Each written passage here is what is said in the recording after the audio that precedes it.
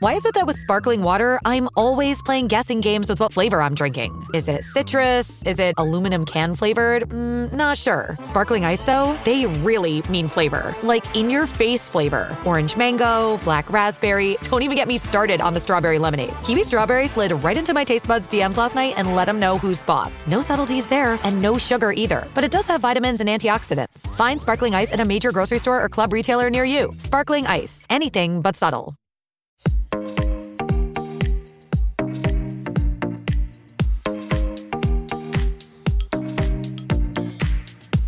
Hey guys, welcome to Relatable. Happy Monday. Hope everyone had a wonderful weekend. We are talking about two things today. We are talking about cancel culture as it relates to taking care of babies, a baby sleep trainer on Instagram. And then we are also going to talk about, if we have time, it depends on how long my cancel culture rant is, we're going to talk about Christian nationalism and the inauguration of President Biden that happened last week and what those two things have to do with one another, what Christian nationalism actually is, what it isn't. We've talked about that before, but we're hopefully going to get a little bit more in depth today. We've got a big week this week. I know I've probably said that every week for the past few weeks, all of 2021 so far, but we're going to talk about Biden's executive orders. He has signed several of them now and what they actually mean. And specifically tomorrow, we're going to talk about the executive order that has to do with sex and gender and what that means for women's sports in particular. And I will be talking to a scientist who has written about this subject extensively. We're going to be talking about how the Biden-Harris administration has been dealing with COVID, some of the false rhetoric that they've already put out, the false promises that were made during the campaign that are not going to be able to apparently be fulfilled, according to Biden himself. And so we've got a lot to talk about this week. And as always, feel free to send me your suggestions if there's really something that you want explained or someone that you want me to talk to about a certain subject. Feel free to send me a message on Instagram, and I may be able to get to that. Okay, let's first talk about cancel culture and taking care of babies. So if you're not in the kind of mom sphere on social media, which I would say I kind of am. My husband doesn't have an Instagram, but whenever he looks at my Instagram feed, he always says that I have the most boring Instagram feed ever because I follow very few people. A lot of the people that I follow are political or cultural commentators, and I'm not following like any, gossip sites. I'm not following a whole lot of like fashion bloggers or anyone that has kind of like a lot of interesting content. But I do follow a few influencers, and I follow Taking Care of Babies. I think that she is such a joyful and a wonderful and a helpful resource for young moms, not just when it comes to sleep training your babies, if that's something that you're doing. And if you're not a mom yet and you didn't know that was a thing, it is a thing, trying to get your baby to sleep through the night. She's also just an encouragement for a lot of moms who feel worn out or they feel overwhelmed or they feel confused. She is always a bright light on Instagram, and that just can't be said for a whole lot of people. She doesn't talk politics at all. I've never seen her say anything political. She doesn't comment on what's going on in society. She didn't have anything to say about the election. She knows her audience. She knows what the point of her business is and what she is there to do and why she is there to serve people. And that's what she stays focused on. So she sells these programs that you buy, and then you watch the videos online. They come with a bunch of resources, and you sleep train your baby. There's a lot of different ways to do it. There's a lot of different people who do this, but she has gotten really, really popular, over 1.3 million Instagram followers, and she is like the sleep trainer to the stars. She has a lot of celebrities, a lot of influencers that trust her to help them sleep train their baby. Well, she became the center of controversy and scandal last week when it was uncovered that she donated to the Trump campaign. Mommy Instagram erupted in anger and confusion. A bunch of influencers said, oh my gosh, I got to take time to process this, as if Cara had killed someone. People were acting like this was an affront to decency, like it was something that happened to them personally, like they had been stabbed in the back. It was so dramatic. Instagram influencer Jamie Grayson, he calls himself a baby product expert. I don't know if he has children himself, but he calls himself a baby product expert, and he self-describes as a very liberal homosexual. That's what he said in one of his Instagram captions when he was talking about the horrid nature of taking care of babies, of Cara Dumaplin donating to the Trump campaign. So he posted the FEC records that are public on his Instagram showing that Cara had donated to the Trump campaign between 2016 and 2019. There were dozens of other accounts doing the same thing, baby feeding accounts, baby product accounts, OBGYN accounts, etc. Some of them with hundreds of thousands of followers, posting about these donations, expressing their disgust and their confusion, and their sadness and anger, big little feelings, feeding littles. I know some of you, you guys follow them. They were public about their dismay. The first account, Big Little Feeling, said that they were going to unfollow. Feeding Littles just said that they had to process this because Cara is their friend, and they believe that Black Lives Matter, and so this is very difficult for them, but they still love their friend. So lots of accounts and thousands of Instagrammers and even Twitter users were calling Cara racist, calling her a white supremacist, just because, not because of anything she said, not because of anything she's done, not because of any account that anyone gave saying, oh yeah, Cara was, racist or rude to me. Actually, a lot of the people that were calling her out, they prefaced their call out and they prefaced their announcement of unfollowing her or removing their support from her by saying, oh, Cara has been really nice to me. Cara has been really kind to me. She helps me with my baby. Or she was even a friend of mine. But now I feel like I've been duped and I can no longer support her. What absolutely terrible friends. Even if you are an account like one of these accounts who posted Cara is one of our friends, I'm taking time to process this. This is really hard. By the way, we believe that Black Lives Matter, but we might not unfollow her because she's my friend. That's still not being a good friend. That's not being a good friend. You are jumping on the bandwagon. You are jumping into the mob, even if you caveat it and say, but I still love my friend. No, you are still adding to the noise and adding to the pressure and adding to the burden of criticism on this person's shoulders. So some disgruntled person posted all of her proprietary content on Reddit for free. That person probably has a lawsuit on their hands now. Obviously, that is illegal. Now, what is worrying is that, that's illegal to do. You can't take someone's copyrighted content and then post it for free without legal ramifications. But what's worrying is Reddit, and I don't know, maybe it's already been taken down, but is Reddit or is Google going to treat Cara differently? Are they not going to respect the proprietary nature of her copyrighted content because of her politics and because of the reasons that it was posted? I mean, we talked about in big tech, if big tech is discriminating against people because of their politics, if they're treating people differently because of their politics, not on evenly and fairly applied rules that they have, then you aren't living in a totally free society. Even if the government still honors the First Amendment, if other institutions, which have arguably just as much power or a competitive level of power to the government, are restricting you or discriminating against you, you don't really totally live in a free society. So that is another concern that we have on top of all of this. Cara made a statement on her stories after the craziness had settled and said, this is what I did. I donated to President Trump. Love me or hate me, I'm here to help you get your baby to sleep, no matter your beliefs, no matter your political party, no matter your background, whatever. It was a perfect response. And we'll get to more of that response in just a second.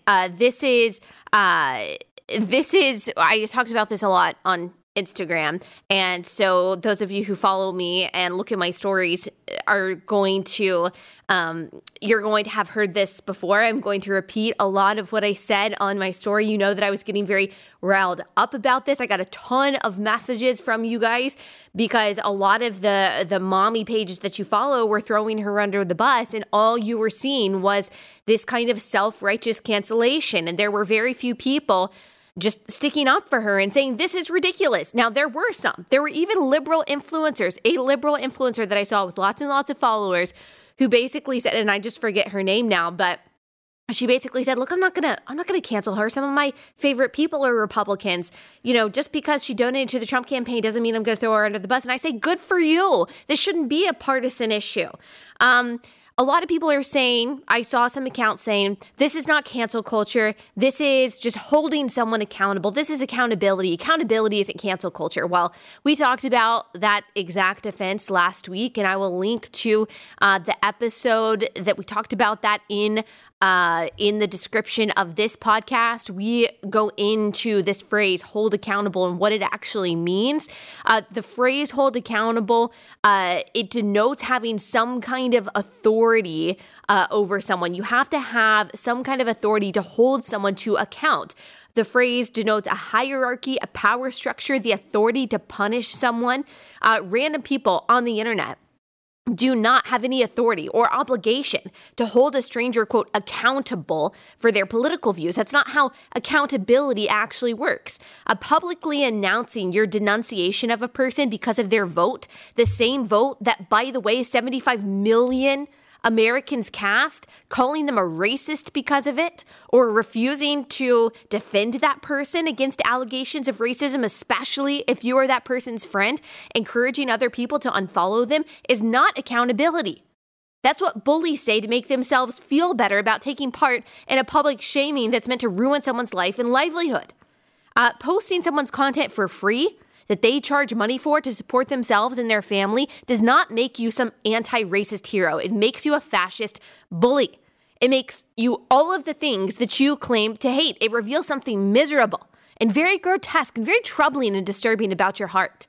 Encouraging the storming of someone's Yelp page or Google reviews with negative reviews because you don't like their politics or you don't like their religious beliefs, targeting people's advertisers because you don't like their views, purposely seeking out a conservative Christian florist, for example, to service your gay wedding so you can sue them when they say no. None of this makes anyone a hero. None of this is accountability. It makes you a sad, small person. And that example of the florist is not just a random example. It's not just a figment of my imagination. That's something that has actually happened. This is exactly the kind of behavior that makes a country ripe for totalitarianism. Whether it be fascism or communism, as we've talked about before, those two things are not on opposite ends of the spectrum. The political ideological spectrum is a circle. It's not not a line. Communism and fascism are two kinds of totalitarianism that only differ in pretense. Whereas fascism, the only pretense that they have, or maybe they don't have a pretense at all, but fascists just want power. Communists say that they are taking power and centralizing power in the name of, alleviating oppression. But the end result is always the same. There's very little daylight practically in the end result between communism and fascism. They're just two parts or two kinds of totalitarianism.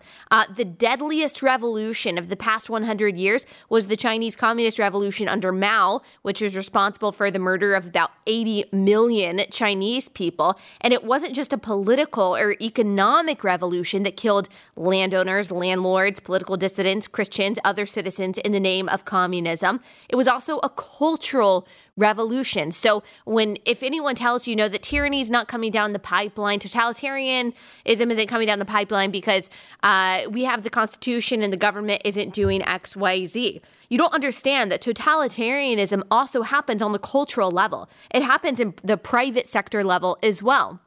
The communist revolution in China was a cultural revolution that set itself against old traditions, specifically what were referred to as the four olds. So old ideas, old culture, old habits, and old customs.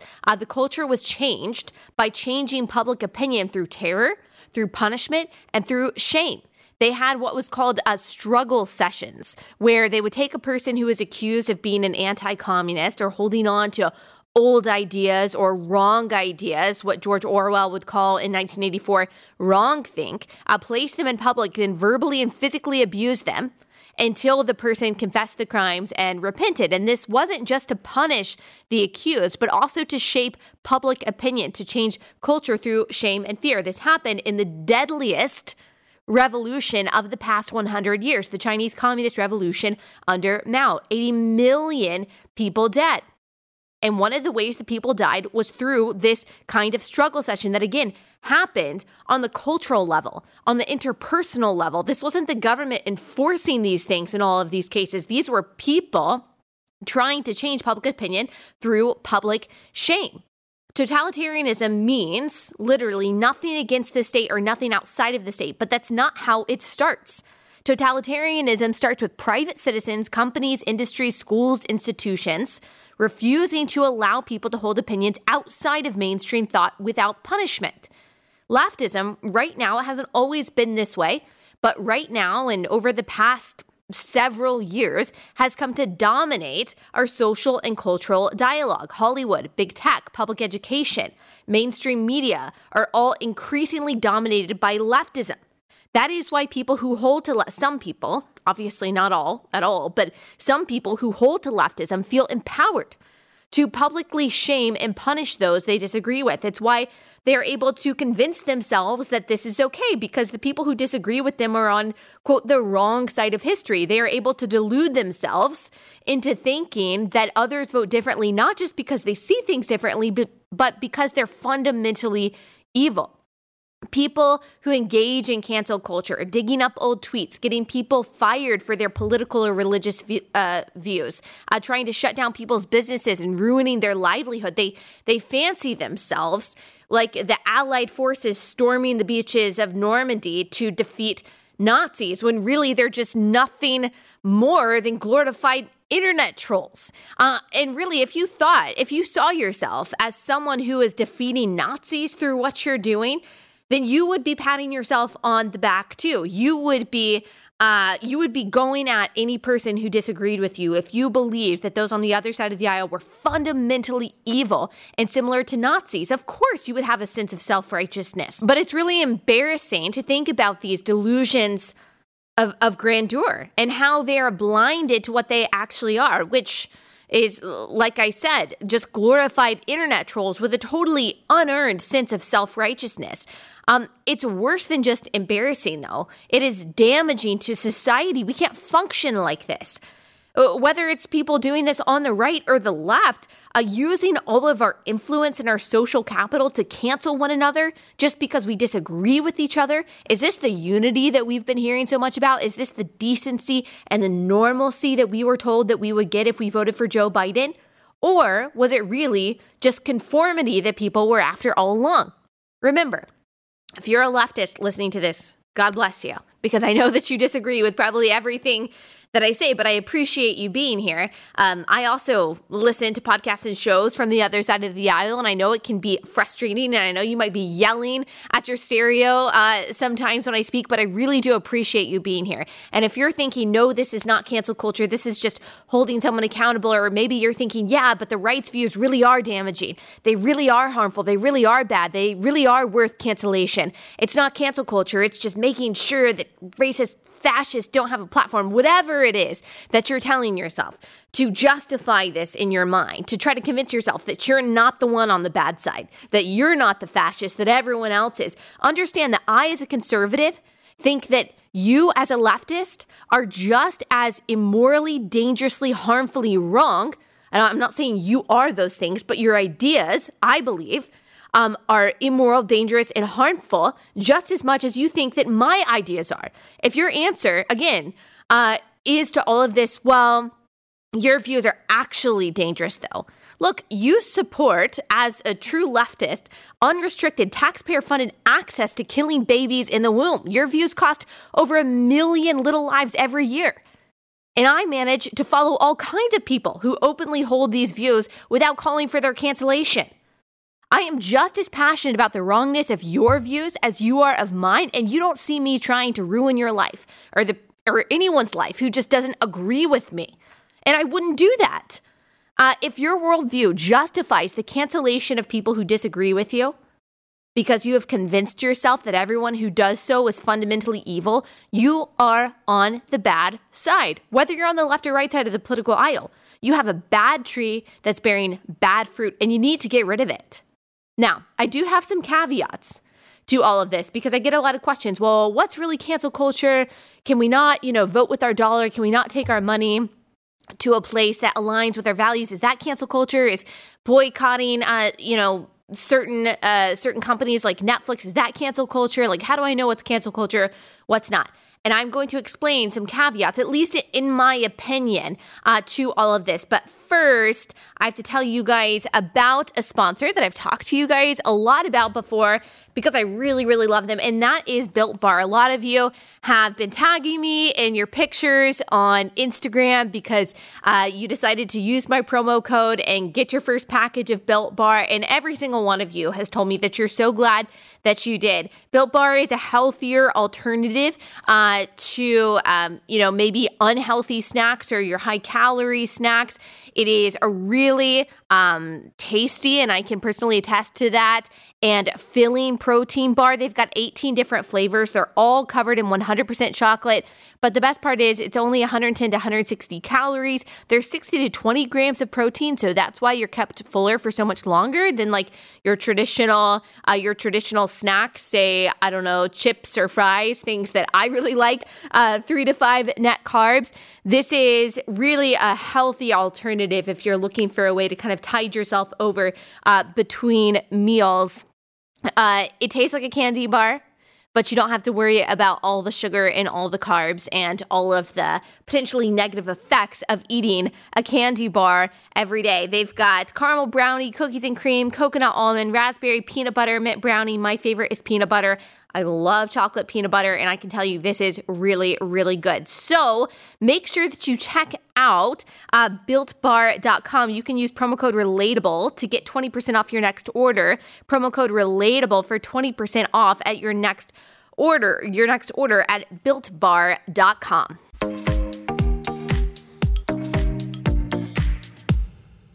So I do think there are some caveats, some nuance, if you will, in this conversation. So I do think that you should vote with your dollar in the sense that I think it's completely fair game to support or not support a business based on their values. If you are someone who thinks, you know what, I can't take baby sleep training classes from someone who voted for Donald Trump or donated to Donald Trump, I think that's fine. I don't think that is cancel culture. I will say that it's a lot easier for liberals to do this, and liberals do this a lot more than conservatives do because it's harder for conservatives to do this. I mean, we follow bloggers, influencers, authors, go to salon stores, use websites, watch shows run by people that we know hate our values, who show us that they hate our values and, probably hate us and our way of life. But, either way, if you're a liberal or a conservative, I do think it's fair game to not support someone's business whose values you don't line up with.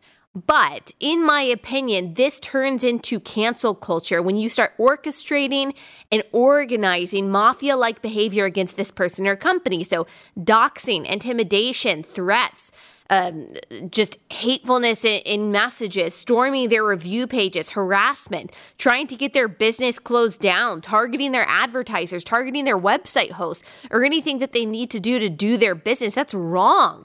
That's vengeance. Romans 16:19 prohibits Christians from acts of vengeance. Remember, it is not within your or my jurisdiction to, quote, hold accountable random people on the internet whose views we don't like. We can disagree with them. I think we can call them out, even if we want to, obviously in a respectful way.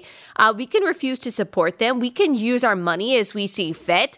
But we shouldn't try to harass or ruin people's lives who just think differently than we do. Here's another caveat. I do think that awareness campaigns and even boycotts can be called for when there's actual illegality or immorality going on. And I know immorality That's a subjective term to a lot of people. Some people might say, well, it's absolutely immoral to donate to the Trump campaign. This is the most egregious, immoral thing that you can possibly do. But I think that to be fair and to make sure that we don't go scorched earth, both sides, when it comes to trying to destroy each other, that we, based on our political disagreements, we need to have a very narrow view of what that means and what actually justifies any kind of orchestrated cancellation. So I'm not talking about canceling someone for how they vote or having an unpopular religious view. That should be off the table. People boycotting Netflix, though, for streaming cuties and using a disturbing advertisement for a movie about little girls. People refusing to buy from Nike because of their use of Chinese slave labor, or trying to buy less from China because of their use of slave labor. People trying to take down Pornhub for allowing and monetizing non-consensual content and child pornography, boycotting Harvey Weinstein movies. I think that is all fair game. We have to be able to differentiate between taking our support and even encouraging the removal of support from institutions like this, companies like this, and seeking to destroy someone's life just because they say something or vote in a way or donate in a way that you don't like. We have to be able to have discernment to distinguish between those two things. I also think that it's important to distinguish between, and this is obvious, but we just need to say there's a difference between boycotting Netflix, a huge company, and people encouraging everyone to unfollow a small business owner because, they believe in the Bible and they believe in biblical marriage, or because someone voted for Trump along with 75 million of their fellow Americans. You're not going to bankrupt Netflix by deleting your account. There's not going to be, a ton of lives ruined because you did that, but you may very well forever ruin the life of a small business owner that you bully just because they don't agree with all of your views. And remember, for Christians, it's not just the what and the how of removing our support from a person or an institution or a business. It's also the why. We do nothing as Christians, according to God's word, out of bitterness or selfish ambition, as Philippians 2:3 says. We put away all bitterness and wrath and slander and anger and malice, as Ephesians 4:31 says. We encourage, we rebuke within the church. We seek truthful, direct, proportionate justice. That's a biblical definition of justice where appropriate. But we do not avenge. We do not cancel. Like I said, Cara handled this perfectly. I think she didn't apologize. She didn't try to justify. She didn't try to over-explain. She didn't add any caveats or loopholes or try to pretend that her views on Trump have changed and that she regrets donating to his campaign. She said, look, he did things that I like. He did things that I didn't like. But yeah, I supported him. So I think she did a really, really great job at handling this. And then she moved on to what she does, to what she focuses on by saying, look, no matter who you are, no matter who you voted for, no matter who your background is, I'm going to help you sleep train your baby. That's what I'm here for. And I am here to love you and to help you. So good job, Cara, from taking care of babies. So here are 4 lessons that I think that we need to learn from all of this and that we can take to heart as we move forward in this crazy cancel culture in which we live. Number 1, do not engage in cancel culture.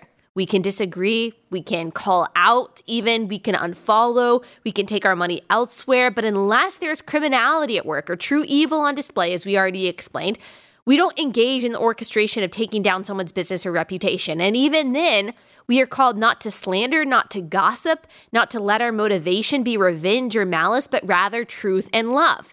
So we do not, under any circumstance, join in on the cancellation of someone for having an unpopular political or religious opinion. We're probably all guilty of this in one way or another, whether we realized it in the moment or not. And so we just have to learn from this and move forward in a better direction. Number 2, if you see someone being unjustly canceled or bullied, stand up for them. Publicly stand up for them. Say something. This is part of treating people how you want to be treated. Would you want people to stand up for you if you're being bullied? Now, this doesn't mean in every single case where you see a conservative being criticized or someone with unpopular views being criticized that you always have to say something. I mean, that would be a lot. You're not responsible to do that every single time. But if you support someone or you follow someone or you see a story going around that you think explains some kind of unjust cancellation or bullying or harassment, then stand up and say something. You would want people to stand up for you. If you were being targeted and bullied for your views, you would want someone to speak on your behalf. You would want someone, I would want someone to say, look, I'm going to defend what I know about her. I'm not going to let her be canceled for either an unfair characterization, slander, gossip, or just because she's a conservative or a Christian or whatever. And I think that you would feel the same way. I would feel more confident. You would feel more confident and assured knowing that there is an army of encouragement and support behind you. So we need to stand up for people when they are canceled unjustly. Send them a private message of support, post in their defense, take the heat for doing it, be ready for that, and encourage your friends to do the same. The time has come and gone for us to just be in CYA mode. And if you don't know what that is, I'm not going to say the acronym because you probably have kids in the car, but the time has come and gone for us to just be self-interested when it comes to this kind of stuff and self-protecting when it comes to this. We have to be on each other's team. If someone comes after a Christian or conservative for their views or anyone of any belief just for having an opinion or supporting a certain politician, we got to stand up in solidarity of either our beliefs or just in defense of freedom of speech and thought and be able to share some of the arrows that are coming their way. Number 3, stop being ashamed of your views. If you are a conservative, remember, you are not the radical. It is not radical to believe in free speech, freedom of religion, smaller government, deregulation, lower taxes, strong borders, the right to self-defense, capitalism, the scientific definition of male and female, school choice, the protection of unborn babies. That is not radical. There's not a single one of those views that is radical. Some of these ideas just fell out of vogue like 5 minutes ago. It is radical to believe in policing speech and religious belief, in unencumbered bureaucratic power, in centralized bureaucratic power, and the inability to defend yourself and your family and the freedom to kill babies in the womb, socialism, 67 genders. These are radical, some of them novel views. They are impractical beliefs, and the people who hold to them want you to think that you are crazy for not believing them. It is not even radical for you to believe what cultures around the world for millennia have believed, that families are made up of a mom and a dad and kids. It was literally just a few years ago that people decided that the natural nuclear family is just arbitrary. You are not crazy or radical for believing what humans have believed for millennia, and more importantly, what God says he created with purpose and care, just because Twitter trolls or even people in power say that you are. Nothing within the belief system that I just described is in any way shameful. They may be arguable, and they may be to a lot of people up for debate, and that's great. I am willing and ready and happy to welcome debate on any of these things. But they are not ideas that you should feel like you can't safely express or that you have to share in whispered tones in public. Because remember, for every whisper, for every totally, perfectly legitimate opinion that you muffle or don't say, for fear of being canceled, you let the totalitarians win every time that we are too scared to stand up for someone whose character that we know is arguable or who is being slandered because of their views or who is being canceled because of their values. Every time that we stay silent because we don't want to catch the heat, because we want to protect ourselves, we let the totalitarians win. We might feel like we are protecting ourselves from the harm of battle, but we're still going to be a casualty of the ultimate war. Do not apologize for your views. Do not feel like you have to justify them. Do not be embarrassed by them. State them plainly, confidently, reasonably, logically, factually, and as kindly and as gently as humanly possible. Number 4, last tip in all of this, do not apologize. Kind of goes with number 3. If the mob is mad at you for saying something or doing something that you do not regret and is not actually wrong, don't apologize. Do not explain away, do not excuse, do not bend a knee. Your options in this particular case are to double down or ignore. Now, if there was something that you legitimately did wrong, there are things that I've said that were misconstrued or that I should have said better. I've apologized for those things. If that's the case with you, then sure, you apologize. If it's something that you truly regret, then sure, you apologize. You show humility. If something actually does need to be explained, then by all means, you can show humility and do that. But realize and put in your mind that your contriteness that you may be showing is motivated by the Holy Spirit and is for God, not because you're scared of the pitchforks of the mob. We shouldn't do anything motivated by the mob. So I know I should have 5 tips to try to make this even, but I don't. Those are my tips for cancel culture. I think that we can take the example of Cara and how she handled the whole thing so graciously, so gently, and so kindly. We can look at some of the bullies and some of the people who claim to be her friends coming after her, and we can see what we shouldn't do if we say we're someone's friend, or what we shouldn't do just as human beings. But instead, we can handle all things with as much grace as possible, even while we disagree. You know, I disagree with a lot of people. I publicly disagree with a lot of people. I think that's fine. I think that's totally fair game. Again, debate, discussion, all well and good. Going scorched earth and trying to ruin the lives and the livelihoods of people who vote differently than you, who have different ideas than you, guys, it's not sustainable. It's not sustainable. Remember what happened in the 20th century in China. And I mean, what's still happening in a lot of ways, but totalitarianism, it doesn't spare anyone. Even if you are on the side of the cancelers right now, you will not be spared when the totalitarian state that you are setting up culturally and personally actually takes root. You won't like the world that you are creating by canceling people because they disagree with you. I promise you that. All right, now we're going to talk as quickly as I can about Christian nationalism, the inauguration. First, I got to tell you guys about another sponsor that I've told you about before, and that is Fundrise. So you guys have probably heard this phrase, a diversified portfolio. That just means that you need more than just a traditional mix of stocks, bonds, and mutual funds. It really needs private real estate. The best and most diversified portfolios have private real estate in the portfolio, and that is why Fundrise exists, because it provides access to diversified portfolios of private real estate to all investors. So it's not just for people with special connections. It can be for you. It can be for anyone. Their industry-leading, easy-to-use platform provides access to those things for you. Whether you are looking to add stable cash flow via dividends or prefer long-term growth through appreciation,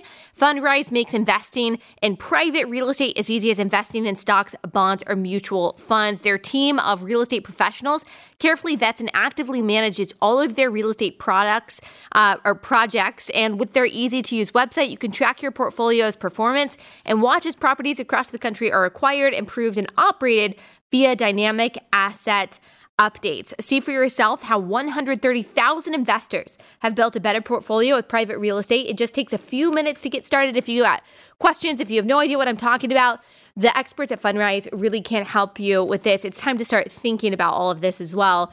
If you are entering into adulthood and you're trying to do adult things like having a diversified portfolio, this is a really good resource for you. So go to fundrise.com/relatable. That is fundrise.com/relatable. All right. So we've been talking about Christian nationalism. We talked about it a couple weeks ago because Beth Moore did a Twitter thread talking about how Christian nationalism is the biggest threat to evangelicalism. And I believe I asked her on Twitter what she means by Christian nationalism.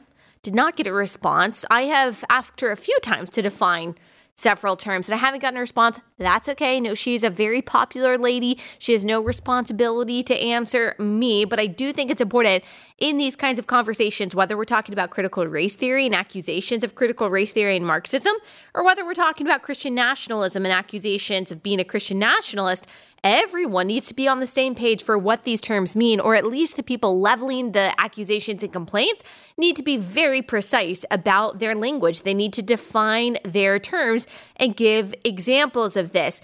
So it's not just Beth Moore, it's also the secular world and secular media talking about the dangers of Christian nationalism, especially as it relates to Trump and specifically as it related to the Capitol riots that happened a few weeks ago. Lecrae, someone sent me this, said on his Instagram story that he is glad about racism and, quote, Christian nationalism being held accountable. That phrase again. So this is, I would say, a buzz phrase. Now, a lot of people on the left would say that critical race theory and Marxism, that those are buzzwords and buzz phrases on the right. But as I've said, and as I've done so many times on this podcast, I think the people who talk about critical race theory and the problems with critical race theory have done a really, really good job, a painstakingly good job in defining exactly what critical race theory is, exactly what Marxism looks like, exactly what the dangers of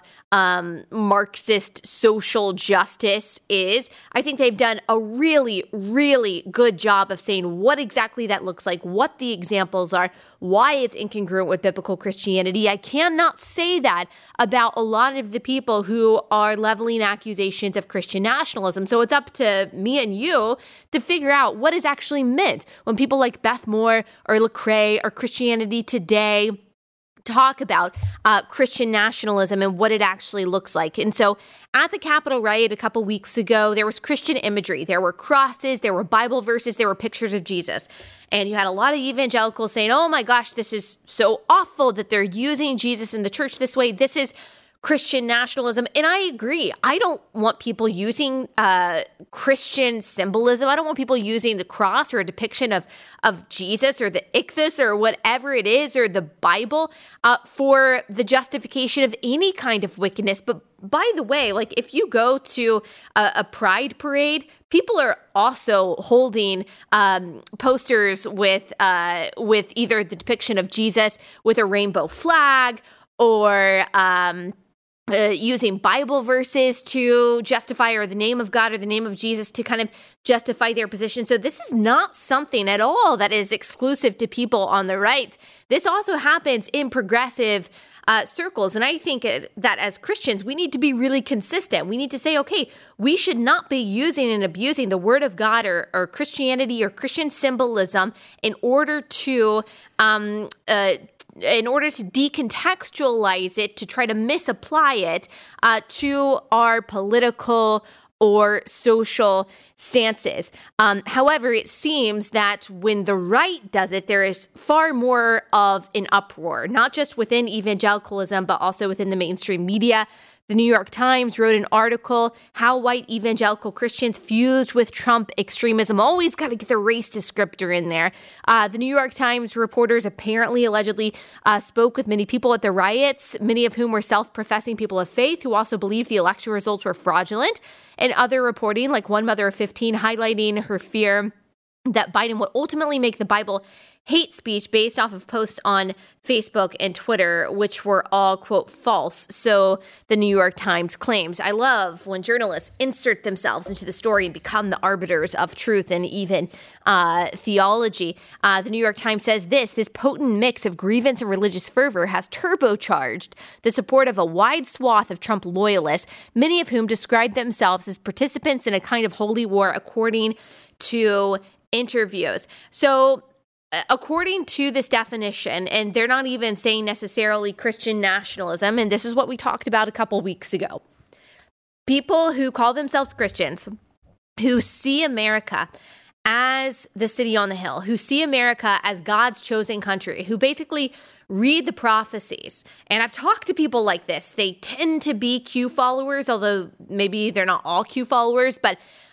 they believe that the prophecies of the Old Testament are actually about America, that those are the things that are happening right now, and that Trump is some kind of prophet chosen by God to try to prevent bad things from happening to America. And so they really do conflate the American experience with God's eternal plan of redemption. They really conflate biblical prophecies with what's going on today. It's a very myopic view of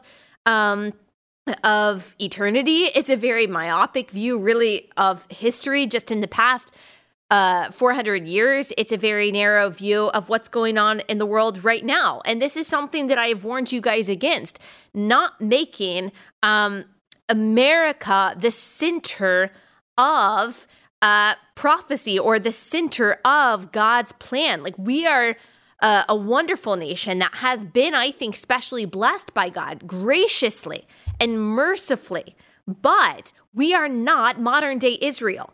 The church is God's chosen people, and his eternal plan of redemption is going off without a hitch, no matter what happens in the United States. That doesn't mean that he doesn't care about what's going on in the United States, but for us to think that the end times are dependent on the trials that we're facing here, or dependent even more superficially on who is president and who is not, or what's going on behind the political scenes in America, that's wrong. The Bible does not give us any support for that kind of thinking. And so I agree with the New York Times and other critics that say people who are trying to say that America is God's chosen country and that the biblical prophecies are pointing to America's current tribulation or the onset of tribulation for American Christians. I agree that's wrong. That's dangerous. That is a wrong interpretation of the Bible. That's bad hermeneutics. And I do believe that that's dangerous. It's led people into a kind of idolatry and paranoia that is damaging people's hearts and minds and their families and relationships and how they view the world. They're not viewing the world rightly. They're not trusting God. They are looking to Q, or they're looking to Trump, or they're looking to internet forums to try to tell them what's really going on, when really God is just as much in control as he has ever been. And God is not waiting on what America does. God's plan isn't dependent on what happens in America. Again, that doesn't mean it doesn't matter what happens here. But you know that there are Christians throughout the world who have been dealing with tribulation-like suffering for years and years and years. That has nothing to do with what's happening in America. You know that there are amazing, miraculous, huge things going on in the church in Lebanon, for example, or another church in the Middle East or in Asia, wherever. Like, we are not the center of the story. America is not the center of the biblical story. That is, I think, what people who, whether they know it or not, hold to Christian nationalism. That's what you need to understand. But what progressive Christians need to understand is that progressive Christianity often makes the very same theological mistakes, the very same biblical interpretation mistakes as Christian nationalists do. So Christian nationalists basically think that bringing God's kingdom here on earth is something that they can do by voting for the right people and making sure that Trump's in power and making sure that the right things happen, and that that we are able to create basically some kind of Christian nation and some kind of theocracy here on earth, even though there is no biblical precedent whatsoever, Old or New Testament, for doing that. I think Christian nationalists kind of think that way, but progressive Christians also think that way. Like, they also think that manifesting God's kingdom here on earth means that you are voting for the right social justice policies and the right social justice politicians to bring some kind of socialist utopia here on earth in which everyone is equal, there's no disparity of outcome, and we are in this perfect collectivist heaven-like place where there is no oppression and there's no evil and there's no racism. Christian progressives who are constantly leveling complaints against Christian nationalists have the same wrong interpretation. Their visions of the future are just different. And so as Christians who seek to have a biblical worldview, we need to be able to stand in the middle, evenly criticize both and say both are wrong, both are bad biblical interpretations, and we shouldn't be a part of it. Both of them, both ideas, both wrong interpretations of biblical prophecy and the biblical text and our mandate as Christians center our experience and the American experience in their eschatology, in their view of God's eternal plan of redemption, in their biblical interpretation, and both are guilty of idolatry, quite frankly, in different ways. And so that's why it's very difficult for me to hear People like in Christianity, the people who write for example, Christianity Today, like Tish Harrison Warren, talk about the dangers of Christian nationalism when, and correct me if I'm wrong, I don't hear the same kind of criticism of the idolatry of progressive Christianity, which basically has the same vision, but with a different manifestation of the end goal. Here's an article in Christianity Today. So Tish Harrison Warren says the responsibility of yesterday's violence at the Capitol must be in part laid at the feet of those evangelical leaders who ushered in and applauded Trump's presidency. It can also sadly be laid at the feet of the white American church more broadly. The article goes on to say, and this is a different article in which that quote was, Christian nationalism is a political ideology about American identity. It is a set of policy prescriptions for what the nationalists believe the American government should do. It's actually a secular philosophy. It idealizes and advocates a fusion of Christianity with American civic life. That is Christian nationalism. The reason I have a problem with this definition is because I think it is purposely trying to scare conservative Christians away from having influence in the spheres in which God has placed you. And it also refuses to criticize how progressive Christianity seeks to influence all the spheres that they are in. So that just saying that Christian nationalism is trying to fuse what goes on in society or what goes on in civic life with Christianity, that's way too broad. Every person of every belief system tries to influence civic life with their belief system. No one is without a worldview. No one is without a morality. No one is without a belief system. And everyone believes that their belief system is right and it's best. And you try to influence law. You try to influence academia. You try to influence curriculum. You try to influence your workplace with the worldview that you hold. And that's what everyone does. That's what everyone should do. And we should debate and allow the best ideas to win. That's what it means to live in a pluralistic society, not enforcing secularism, which is not a neutral worldview, on all of our curriculum and all of our laws. Secularism also has consequences. Secularism also has dogmas. Secularism also has a belief system. But in a pluralistic society, we have people with a lot of different worldviews. And we have to debate which worldview is best, which laws are best, which values are best, which curriculum is best. That's what it means to live in a pluralistic society. It doesn't mean trying to remove all traces of Christianity from public life. And I'm afraid that this accusation of Christian nationalism is simply trying to do that. The problem with removing any idea of the Bible or any idea of God from our public life is then you have no basis for God-given rights. You have no basis for saying that we were all created equally by our Creator with certain inalienable rights, among them being life, liberty, and the pursuit of happiness. You don't have a basis for that anymore. You don't have a transcendent, objective basis for right and wrong, for why murder is wrong, for why theft is wrong. You don't have a great moral lawgiver anymore. You no longer have at least a theistic foundation of where our rights come from, what our laws should be, when life begins, what is a male, what is a female, everything becomes confusing. Remember, secularism is not a neutral worldview.